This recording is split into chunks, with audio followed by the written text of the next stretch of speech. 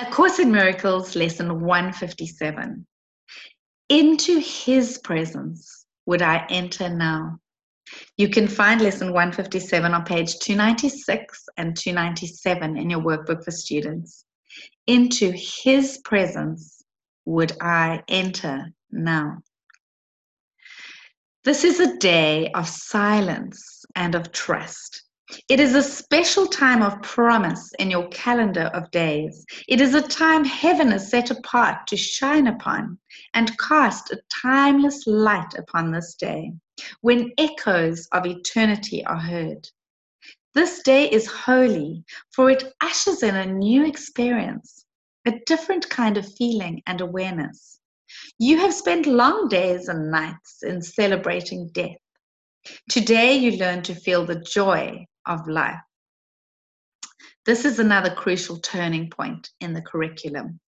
We add a new dimension now, a fresh experience that sheds a light on all that we have learned already and prepares us for what we have yet to learn. It brings us to the door where learning ceases, and we catch a glimpse of what lies past the highest reaches it can possibly attain. It leaves us here an instant, and we go beyond it, sure of our direction and our goal. Today it will be given you to feel a touch of heaven.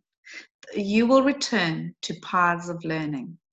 Yet you have come far enough along the way to alter time sufficiently to rise above its laws and walk into eternity a while. This you will learn to do increasingly as every lesson, faithfully rehearsed, brings you more swiftly to this holy place and leaves you for a moment to yourself. He will direct your practicing today, for what you ask for now is what He wills. And having joined your will with His this day, what you are asking must be given you. Nothing is needed but today's idea to light your mind and let it rest in still anticipation and in quiet joy, wherein you quickly leave the world behind. From this day forth, your ministry takes on a genuine devotion and a glow that travels from your fingertips to those you touch and blesses those you look upon. A vision reaches everyone you meet and blesses those you look upon and everyone you think of or who thinks of you. For your experience today will so transform your mind that it becomes the touchstone for the holy thoughts of God. Your body will be sanctified today, its only purpose being now to bring the vision of what you experience this day to light the world. We cannot give experience like this directly, yet it leaves a vision in our eyes which we can offer everyone, that he may come the sooner to the same experience in which the world is quietly forgot and heaven is remembered for a while. As this experience increases and all goals but this become of little worth, the world to which you will return becomes a little closer to the end of time, a little more like heaven in its ways, a little nearer its deliverance.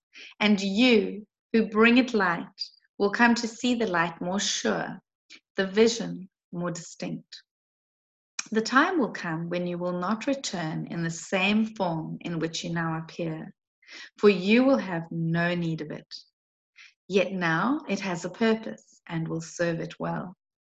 Today we will embark upon a course you have not dreamed of, but the Holy One, the giver of the happy dreams of life, translator of perception into truth, the holy guide to heaven given you, has dreamed for you this journey, which you make and start today with the experience this day holds out to you to be your own.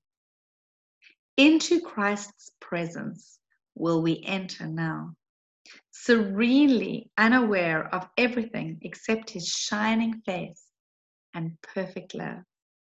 The vision of his face will stay with you, but there will be an instant which transcends all vision, even this, the holiest. This you will never teach, for you attained it not through learning. Yet the vision speaks of your remembrance of what you knew that instant and will surely know again.